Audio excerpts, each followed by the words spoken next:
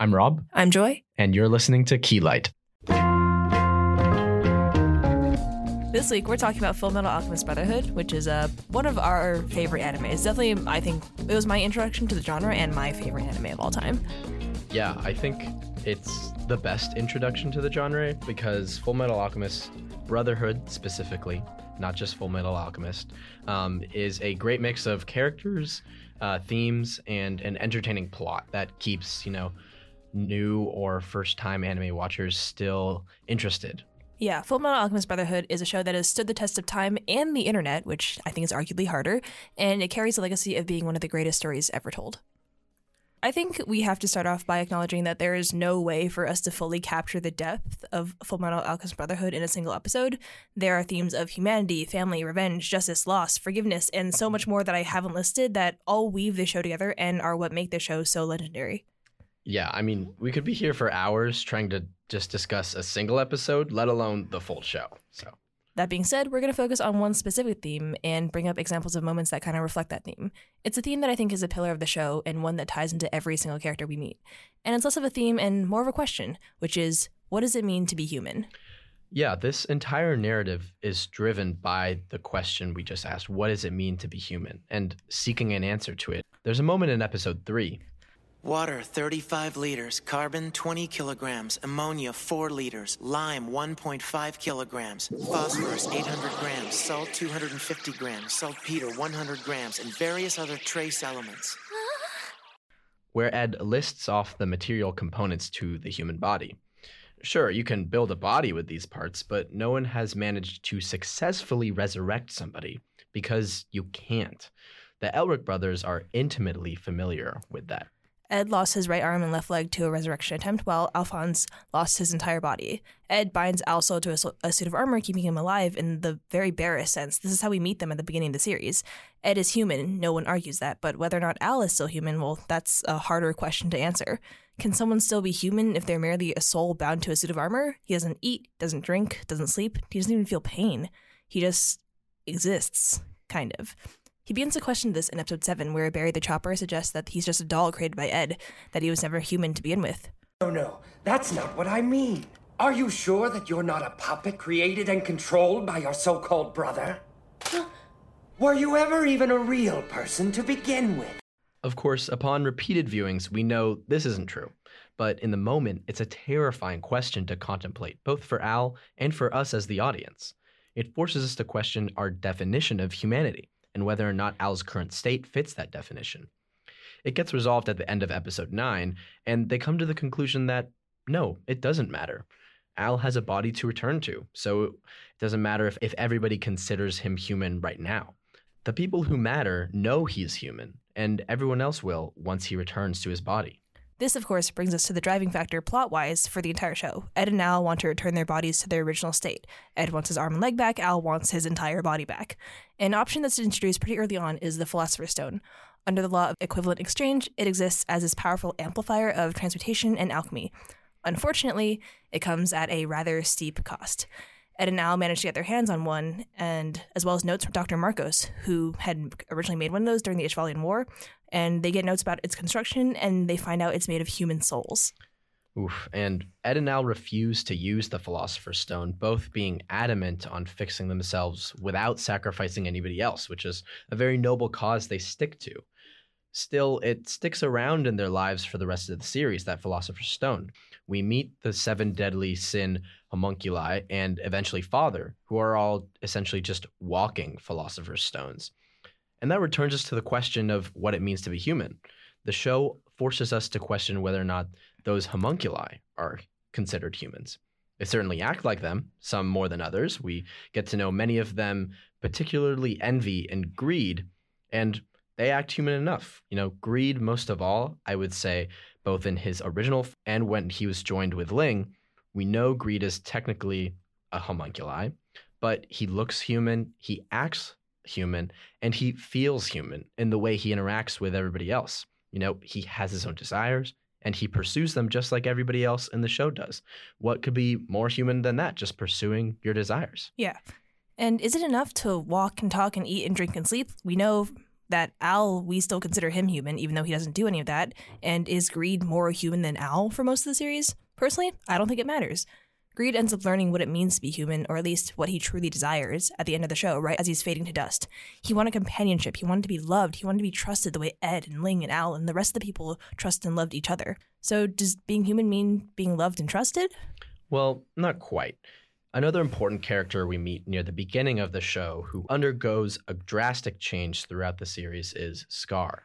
As a survivor of the Ishvalan Civil War, he's driven entirely by revenge. His land was razed, his people were wiped out, and he blames the state alchemists, people like Ed, like Roy.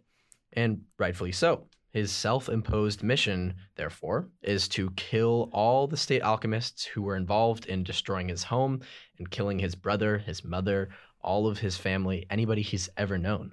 His entire people, essentially. His humanity is questioned in a much more traditional sense that we see in revenge stories, as he kind of murders his way through the state alchemist list in the name of revenge. He's physically human, yes, but how much humanity can be left in someone who's entirely driven by the intent to kill and seek revenge? The state alchemists, particularly Roy and Lewis, struggle with this as well, being unable to justify the crimes they committed during the war, but still wanting to run their country and take political power, all in a sense to try to atone for their misdeeds. So, if being human transcends simple biology, but it's also more than reasoning and feeling, then what does it really mean to be human? We don't know. Ultimately, someone's humanity depends on themselves and the people around them. Al's humanity was briefly in question, but only he and Barry the Chopper ever really questioned it. Everyone else regarded him for who he was and recognized his humanity. He didn't become more human upon returning to his body, he simply looked the part again. Scar, Roy, Riza, Hughes, Luis. Everyone involved in the Ishvalan Civil War questioned their humanity or had their humanity questioned due to the atrocities committed at one point or another. The homunculi questioned and craved recognition of their humanity constantly, but all of them had to come to terms that either they were human or they weren't, and they had to define it themselves with the help of those around them.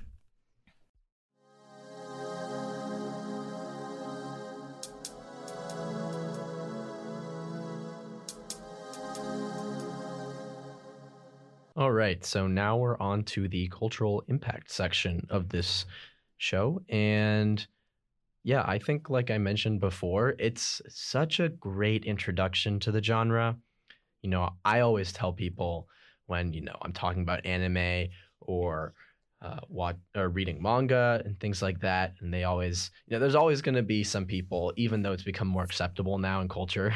Someone's always going to clown you for it, and it's going to be rude, but you're going to have to deal with it. Yeah.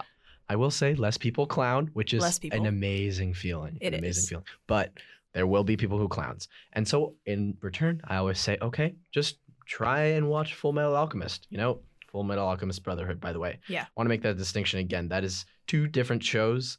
We're only talking about FMAB, not FMA. FMAB is, like I said, a great introduction because it feels Western in a lot of ways.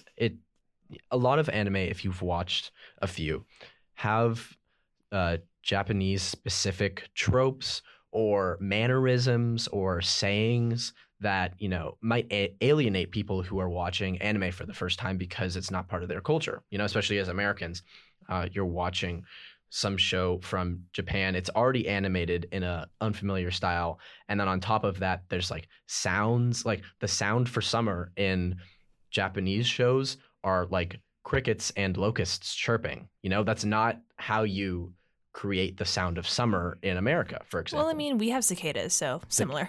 Yeah. Actually, we have cicadas if you grew up specifically where we did. It's not everywhere in the U.S., which I learned recently. Yeah, exactly. Yeah. Isn't that crazy? It's crazy. But yeah. So it's just like little things like that, the sound of summer, that all compound to make anime in general a little bit unfamiliar for Western audiences. And I think that's why FMAB is such a great introduction, because it doesn't have as many of those things. It feels really German, kind of like other animes like Monster or Attack on Titan.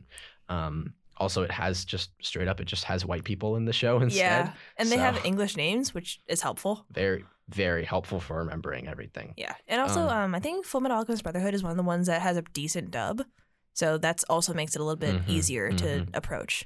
Yeah, and I don't know how much of a weeb all of our listeners are, but there is a site called My Anime List where you basically just make your own ranking. It's like of Letterboxd, animes. but for anime, basically. That's exactly what it is.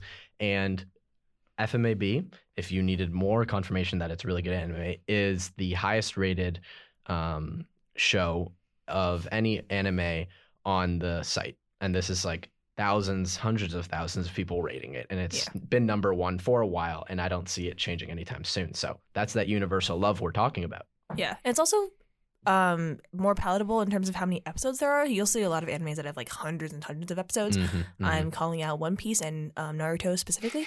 But FMAB, it's 64 episodes, really doable. It's like 22 minutes per episode. Like, it's truly a very, not a condensed story, but it's a story that doesn't take up more space than it needs to. And there's pretty much no filler that I can think of. Like, maybe one or two episodes like are arguably filler, but even then it's like there's character development and stuff like that. It's truly a fantastic show, and there's so much more we could talk about. We barely even scraped the surface so far. There was a moment that I wanted to talk about that I didn't get to in our main portion, so I'm going to talk about it now. And that's Roy's moment in the tunnels when he's fighting Envy near the end of the show. Oh, yeah. That episode Great that episode. moment is truly one of my favorites in the entire series, partially because I adore both Roy Mustang and Riza Hawkeye. They're my emotional support straight couple, but also because it's a representation of how far Mustang has come as a character and the strength of his relationship with Hawkeye.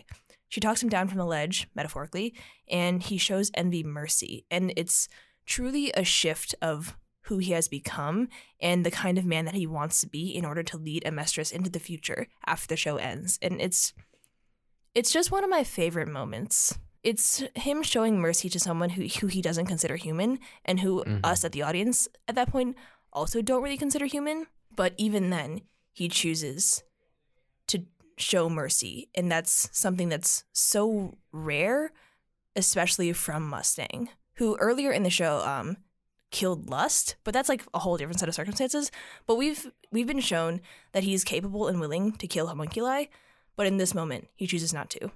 Yeah. He's helped to that choice, but ultimately he makes that choice, and it's fantastic character development. I love Roy Mustang.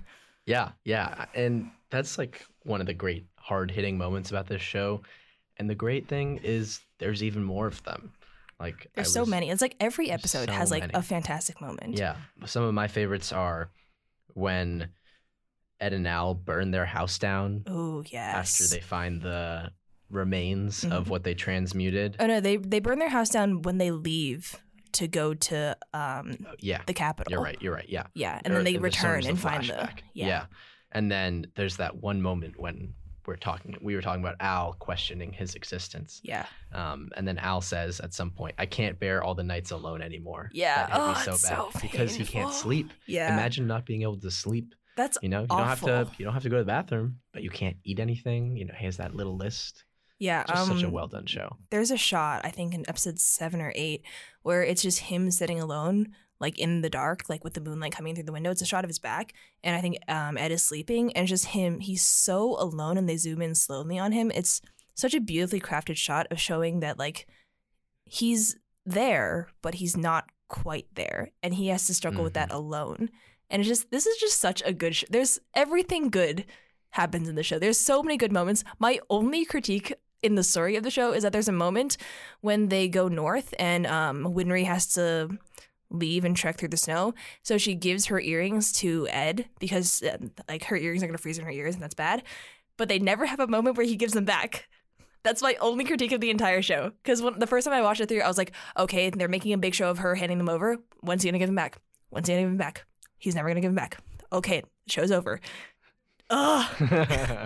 That's the only thing that's ever bothered me about the entire show, but that's my only minor critique. And if that's the only critique you have of a show, it's a fantastic show. Yeah. And I'm just rambling now. I just love the show so much. Yeah, no, I think while we're talking about our critiques, the only one I have is I think the rationale for Father as a villain is brought up a little bit late.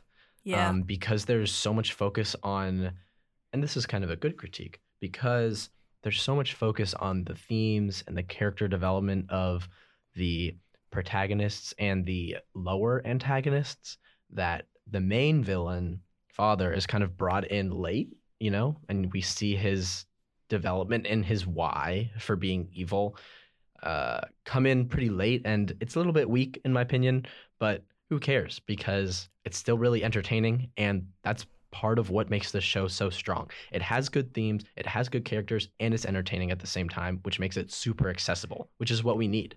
Yeah, I would agree with that.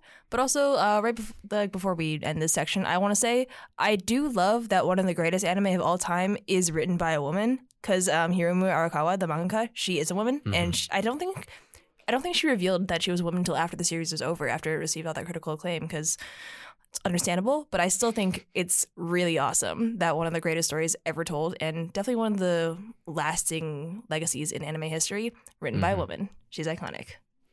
All right, and now it's time for everybody's favorite section that we don't prepare for, but we actually do, kind of. Today we talked about it right before we started recording. Anyway, Song of the Week. So, my Song of the Week is See Through by the band Camino. Cool. I like it. It's a banger. And it's more upbeat than what I usually choose, but, you know, Great. That's all. I'm just going to assume that's true because I don't know who they are. Cool.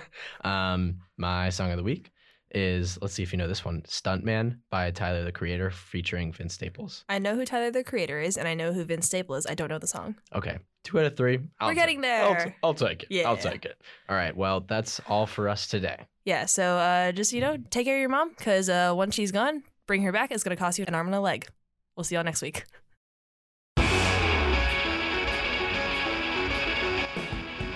This episode was written by Joy Gu and Rob Pereira. Also edited by Joy Gu and produced and mixed by Rob Pereira. Special thanks to the BU School of Communication for their studio and to Northeastern University. You can find Keylight on all podcasting platforms, and make sure to be notified of new episodes by following our Instagram and Twitter accounts, both at KeylightPod. Thanks.